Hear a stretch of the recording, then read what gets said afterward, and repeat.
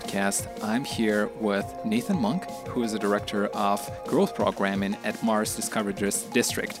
And for those who are not in Canada, Mars is a nonprofit organization that helps create successful businesses for Canada's science, tech, and social innovation. Nathan, thank you so much for joining, and really glad to have you here on the show. Yeah, thanks a lot for having me, and hello, everybody. All right, we are here in this nice, cozy little studio at Mars, and we're going to do behind the scenes after this podcast so everybody can get a sense where we are, because I think it looks really fancy. But to kick things off, you wrote a post about hiring full-stack marketers early on in a startup. And could you talk a little bit about the concept and what are some of the aspects that are important in this type of person? Yeah, good question. So I wrote that a little while ago, so things have changed a lot since I wrote the post.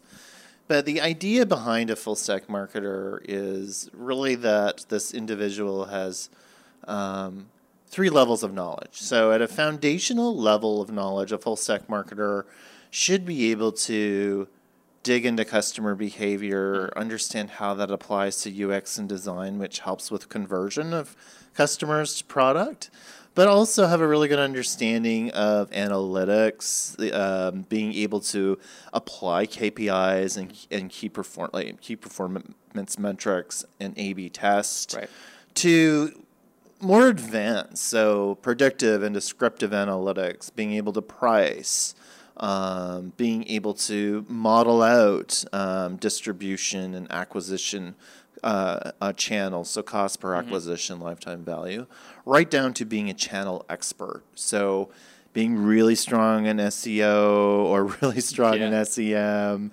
Facebook, direct response, you name it. So at that time when I wrote it, it was really what we would consider a full-stack marketer, and I think that person really has evolved, especially in the B2B enterprise tech space, where they're now what we would call a T-shaped marketer, and this was popularized by Brian Balfour, who's part of Reforge and former VP of marketing at HubSpot. And his theory is, as we build and scale our B2B enterprise companies, we need an individual on board that is very strong in one or two areas.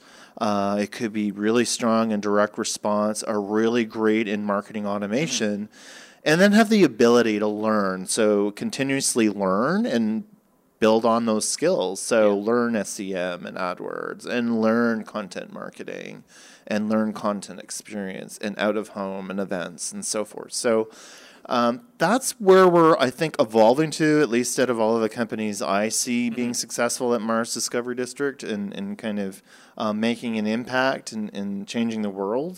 Those are the ones that are making innovation matter through marketing. Right. So being broad on certain level of skills, but going deep on one, right? And is there a certain area that the early founders are looking for, the marketer that can do, that they go deeper than maybe other things? Yeah, good question. So it depends on the company, it depends on the market type, whether it's B2B or B2C.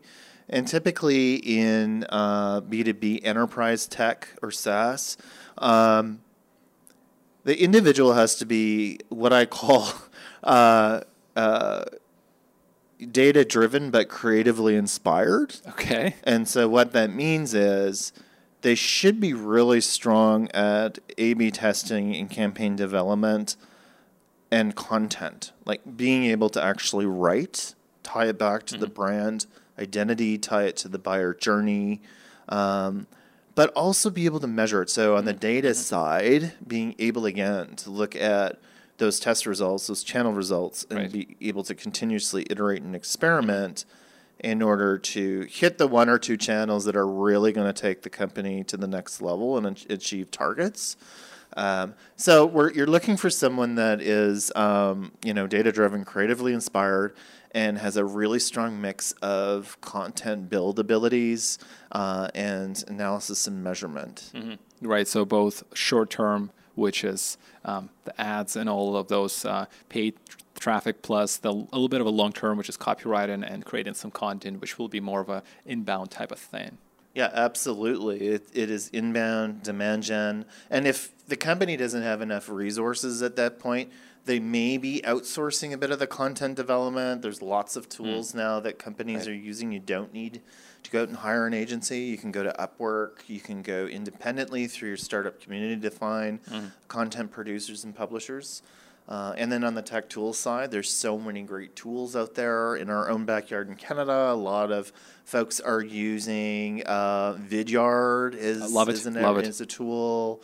We're using Clipfolio, an Ottawa-based company, to data dashboard.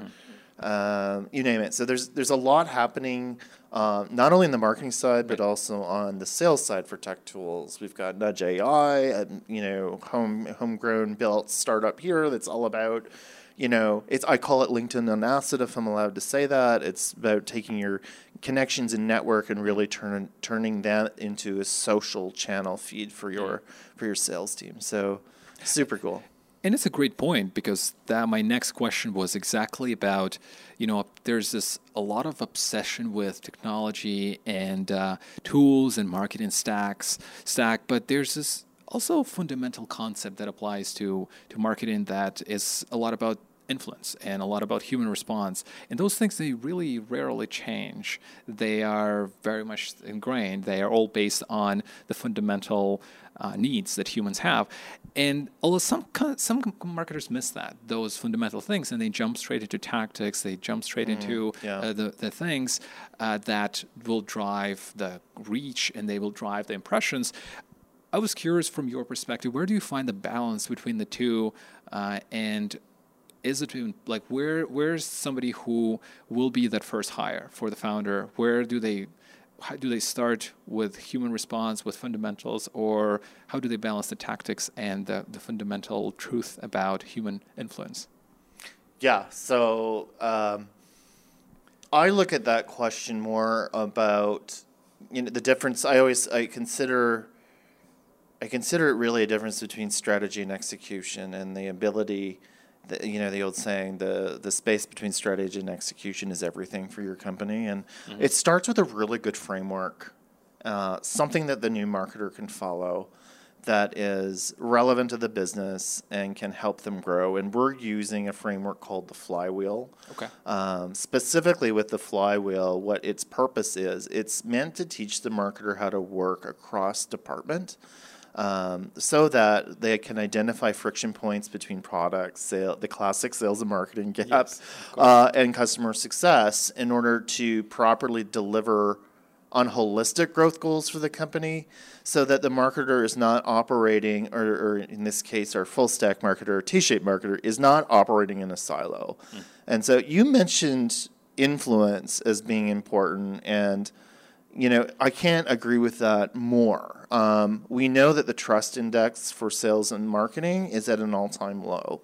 Right. We know that channel costs are going up. Getting placement in Google or paying for ads in LinkedIn and Facebook is increasing as more and more companies come online. It's the old saying, right? Exactly. Never been easier to start a company, but a heck of a lot harder to scale. So companies need to rely on a framework like a Flywheel, which is the whole premise is to get your existing customers to become your next channel of growth.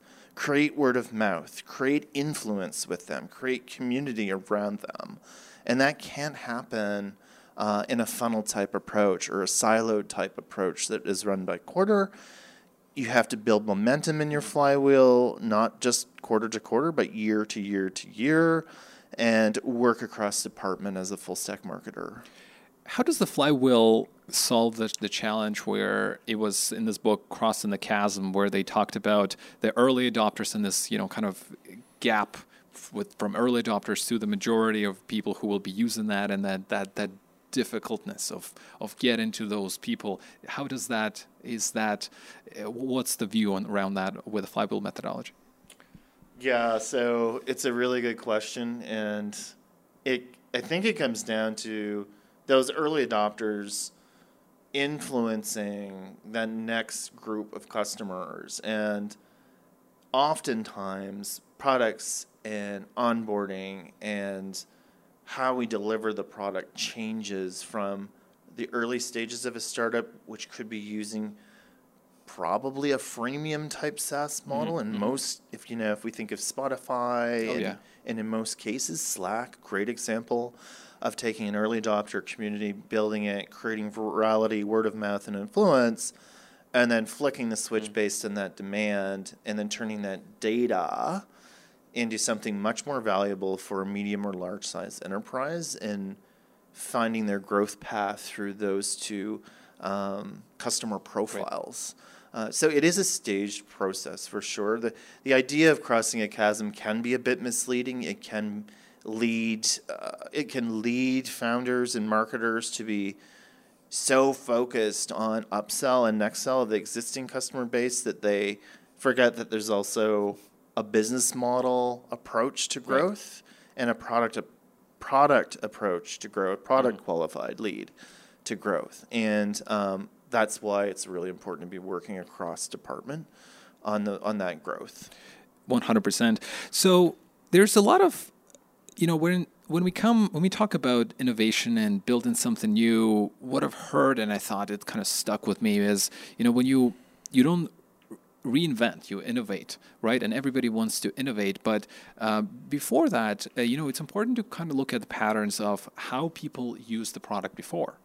And the best way to build a new product is to introduce certain constraints and then innovate on the last 10%. But what we see, and I've seen it a lot of times, is that what founders like to create and come up with something totally new, and then nobody understands what it is.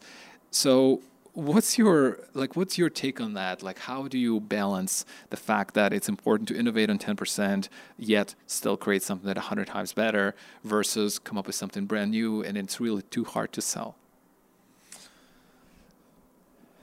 I think it comes down to the company's go-to-market, their growth strategy. And oftentimes I see market expansion happen or product expansion happen when the company is trying to reach their next level of growth, whether it's reaching a Series A, B, or C, or simply moving into a new geographic market. A lot of times the product and language and marketing activities have to change along with it to represent that customer base. So there's two answers to that. There's the business strategy, growth strategy that drives those types of decisions. And yes, you can have a founder, especially a tech-based founder or a science-driven founder or science-skilled founder kind of have it married to that product. But it's really key for these companies to be applying a flywheel, a holistic approach to growth so they can identify these opportunities earlier and scale. So the other answer to that question is, especially in B2B enterprise SaaS, we're seeing a lot of the customer interactions turning to self-serve. So self-serve features, and if you look at what Brian Halligan said at Inbound 2018, fall of 2018, he said 80% of your customer interactions by 2021 will be self-serve or will be getting there, right? So we have to think about that now in 2019. How is that product evolving, and what does that look like in terms of how we organize product and team around that? But any, I think, good company is very quickly rationalizing founder-driven features with the business needs, the growth needs, and the growth approach of the company. Totally. Yeah, I mean, we all have all those move towards conversational marketing and, people want things now, fast, and chat. So I also read a lot of your articles on LinkedIn, and the theme that kind of I've seen was that there's a lot of focus on metrics. Yet a lot of customer experiences are not quite can be captured. Like the conversations, the email response, they're not really on that dashboard. They're really, but they are still super important to have a real feedback, understand what's going on. How does the founder can balance the two and not kind of sway into one or two or the other direction too much?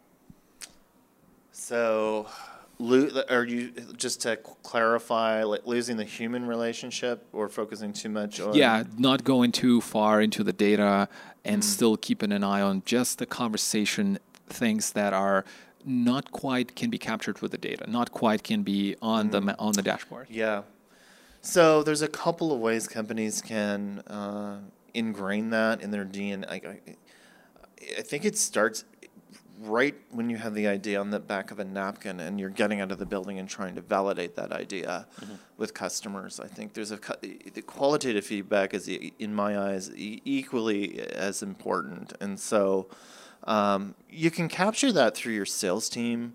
You can capture that through, shadowing them, looking at your intercom or your drift chats and pulling that. You can get a lot of amazing product and price and positioning based language.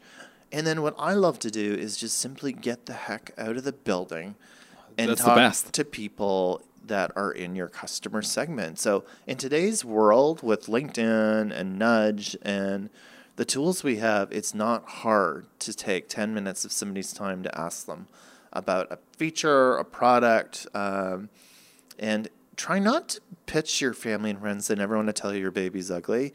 You want to be talking to folks that are going to give you honest and real hard feedback and ask like, hey, can you pay $1 for this thing? Exactly. Right. Yeah, it's tough, right? Or will they actually give you their credit card, right? And see if they actually, submit that online. Exactly. But yeah. I know, absolutely. So you worked with a lot of startups, and I was curious, knowing that the product comes as the first thing that a lot of founders spend their time on, and the business model. But how many startups that you worked with, they look into brand awareness from the get-go? How many they look at, we gotta make sure that we are able to build our brand and invest in that part, so when we are ready to sell, people know about us. Yeah, I would say it's something that every founder is thinking about and may not be actively building or testing. And in the tech world that we live in here in Toronto and the ventures that I've talked to, I think it comes down to a bit of just the skill set at an early stage. But as they grow, they do realize the importance of that branding and brand messaging and building that identity. It's becoming even more and more important. And I think it's because we can quantify it a lot better than we did even 2 or 3 years ago. We can see pretty quickly through A/B testing if messaging is on. We can capture customer feedback in ways that I never would have imagined even 2 years ago. And I think that all feeds back into this brand building engine. But there's a lot of hesitance, and rightfully so, early on with founding teams especially, in spending too much in that until the product is actually validated.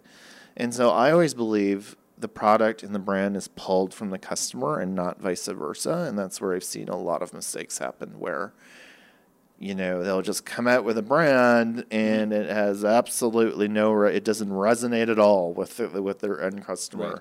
So that is a red flag. It means that they haven't done enough discovery, enough customer development prior to building the brand. And incidentally, customer development never ends. It never gets easy.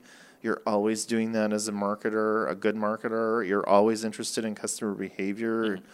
So it's tough. It's a mixed result. I can't say 60-40 split. Of course, yeah. But it's super important to us. It's foundational knowledge. As a marketer, you should have brand identity, brand building, foundational knowledge for sure. So how, there's also this part where when you're a founder, you're starting your own business, there's this issue of overthinking things and maybe just spending too much time on certain things, and especially coding. And I think you pointed that out in one of your articles I've seen, the issue of overcoding. And it kind of felt to me that it was, just like, you're overthinking, or you're building too many things for one customer, or maybe you're building it without a customer feedback. What are some of the ways that can be mitigated before somebody invests too much time on the code that might not really go too far with the future iteration of the product? Testing, like ensuring that before a full build happens or a sprint, that it's validated through customer feedback, through discovery. Testing is absolutely critical in building out the next version, and really rationalizing the resources that are going into that with the needs of your customers at each stage of your company's growth. Right. Early on, you're trying to find product market fit. Later on, you're trying to find product channel fit. And so channel requires the product to look and feel and talk differently to the customer than it does early on. And so the very strong dev and business teams that I work with are the ones that can realize and adapt to from product market fit to product channel fit pretty quickly. Including pricing, including UX and design, including who they hire to support it. Like it's a full company issue. Yeah. And you're going to get some things wrong. Some features, Always, some things are just not going to work out. You may hate this podcast because I'm speaking. Well, let's hope we may have huge churn after this because I'm speaking. But this is a 6-star only podcast. But yeah, really. So you know what I mean. Like it really depends on the needs of the customer and include ensuring that the product sprints and product build cycles are very lean. Yeah.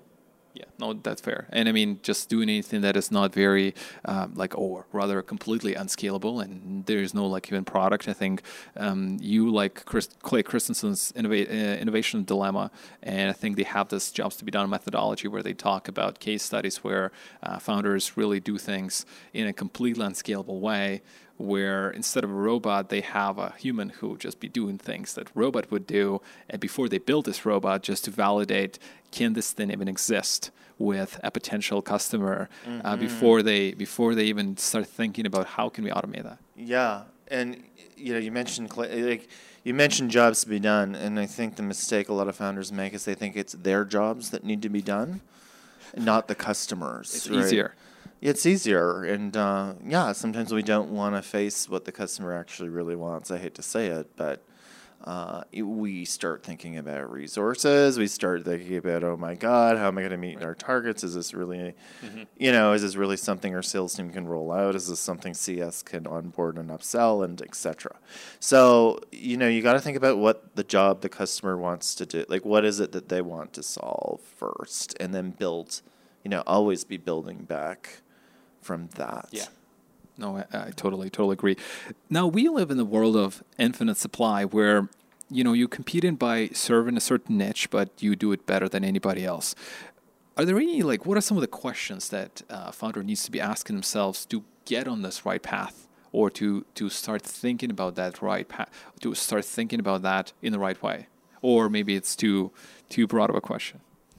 You mean start thinking about their go-to-market in the right way? Or identifying the right niche for the product, or where, when you go into, for example, you go into marketing software, there's so much marketing software.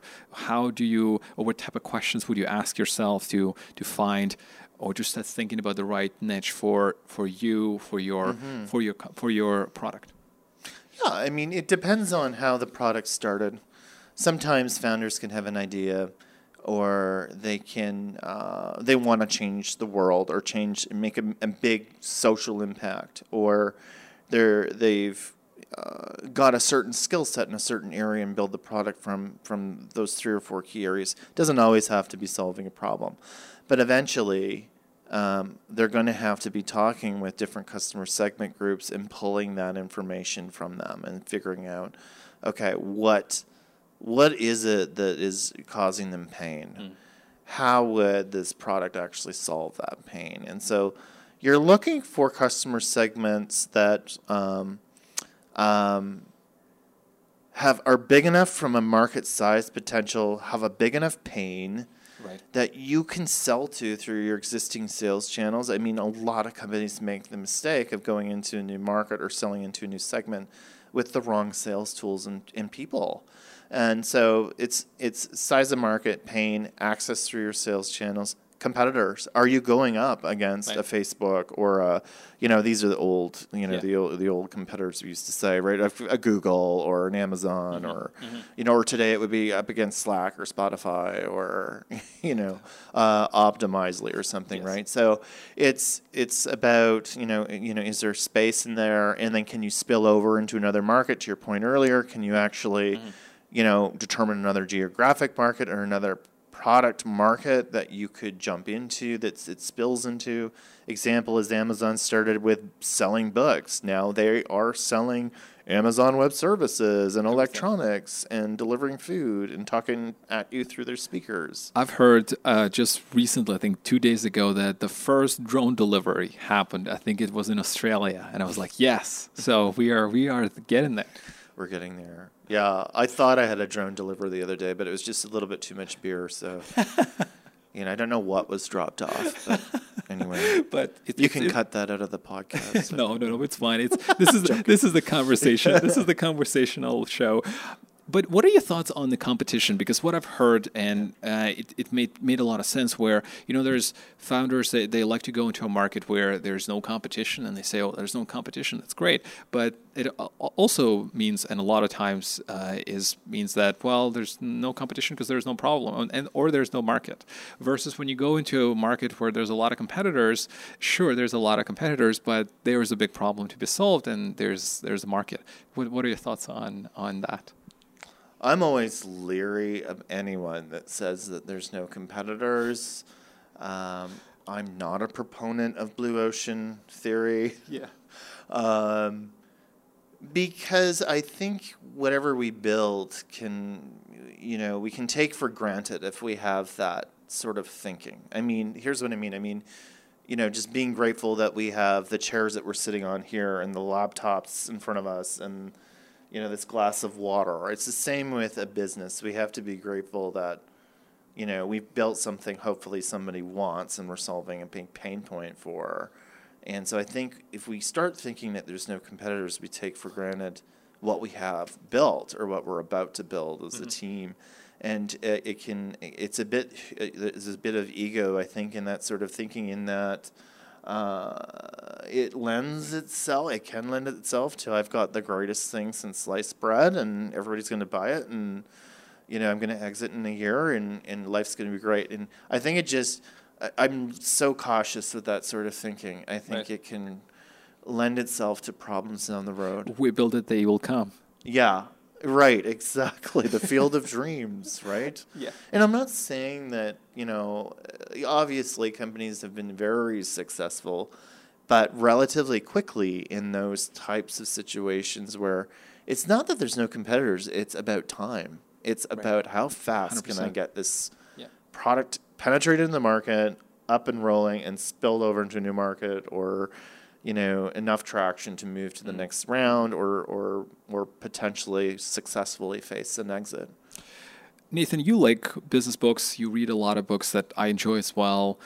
We mentioned a few here in a podcast, Clay Christensen, Crossing the Chasm.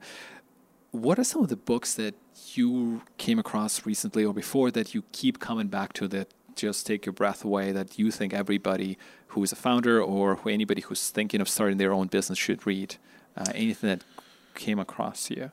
Yeah, the ones that, well, there's non-business books as well that I've found extremely helpful. Yeah, but, let's look into those. Over my career, the ones that really stand out that are just coming to me kind of top of mind. Definitely Good to Great was one of the top ones. The Startup Owner's Manual by Steve Blank. Right. Although it's not a book, he would say it's not a book, it's a manual, and that's very true. We like manuals. It is, like, if you don't have that on if you're a founder in a tech startup and you don't have that in your bookcase, there's FOMO going on, right? Well, we will link all that. We will link it to that in the show notes below. Yeah. So whoever's the founder and listening, you can grab it. And then on the personal side, on the interpersonal side, and behavioral side as a founder, look at books like Ego is the Enemy by Ryan Holiday. What a fantastic read that is. I haven't read it, but I'll check it out.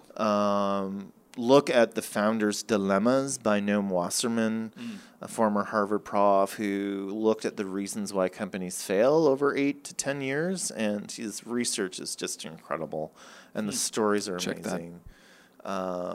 One other one's Grit by Angela Duckworth. I read that one. It was very good. I thought it was so well, she articulated the actual grit and like how she compared people, the talented people and the people who are not talented on paper, but yet achieve so much results. Yeah. I thought it was really good as scientific, and you're like, well, it's kind of cool. There is a process. You don't have to be talented when you're born. Yeah, absolutely. It's work. And, I think there is a bit, it lends itself to luck as well. Yes. So that's good. And then I think because we're in such a high-paced, if society or whatever you want to call it, a lot of you right now, if I were to look at your Google Calendar, it probably looks like a nightmare, like a checkerboard or something like. So we're in this crazy, fast-paced, shot out of a cannon type lifestyle, I believe, these days. And so books that help you focus and create a sense of wellness and mindfulness, I think, are equally important.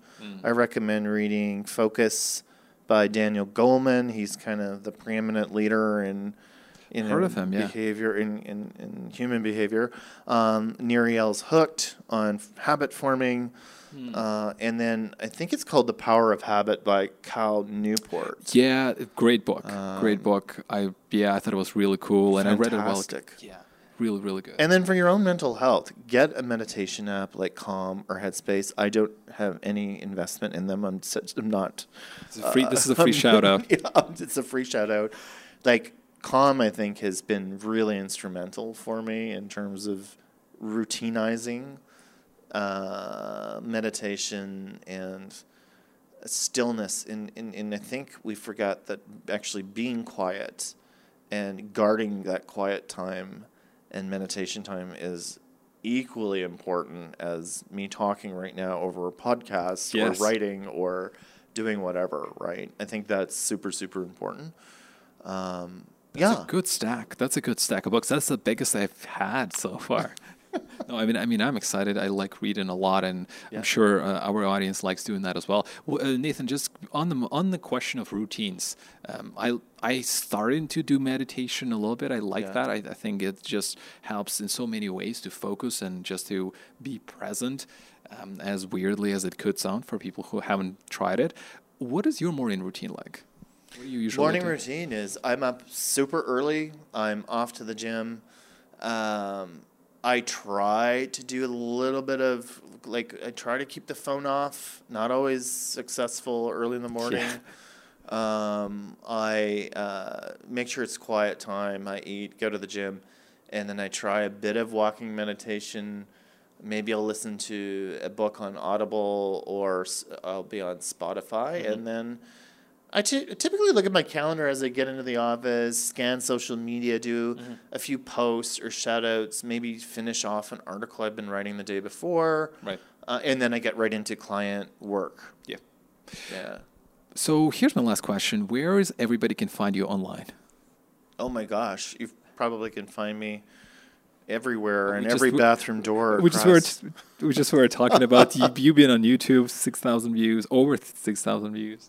Which I don't think is that much, but no, it's not. Well, but it's still a pretty great. Yeah. I'm on LinkedIn, of course, and I'm on Twitter at Cowboy Tweets, and I'm on Medium, so I'm starting to write a lot more again. Awesome. And who knows? I might do a podcast. I might, I don't know, do some more video work. I would love to explore audio as a channel. Yeah, it's huge. It's going to be bigger for sure. It is a lot bigger. Like I woke up to an Indeed ad on my smart speaker the other day. Like how crazy is that going to be, right? Yeah. Now we can reach people at their bedside via audio. Unreal. Exactly. Like it's just insane, right? And so what's the brand reach on that? What's the click through? What's the appropriate ad creative? I mean, my mind's spinning as a marketer in terms of how are we going to use smart speakers as a channel. It's now. going to be massive. It, like all the smart home. Smart, I mean, it's incredible. So, but we will link all the resources below so everybody can follow you. Okay. LinkedIn, Medium, Twitter, and keep an eye on your future resources too. Yeah, for sure. Absolutely. But it was a pleasure, Nathan. I think we had a great conversation. And if you guys enjoyed it, this is a 6-star only podcast. Leave a review on iTunes. And I think I will do even a tutorial on how to leave a 6-star review so we can just get that on track. Or a 1-star, depending if you like my voice or not. Sergey is looking at me like I'm crazy. Yeah, exactly. No. This is only 6 stars. I want to hear from you guys if you liked it. Leave a comment on LinkedIn as well. Nathan, it was an absolute pleasure, and thank you for coming. Thank you.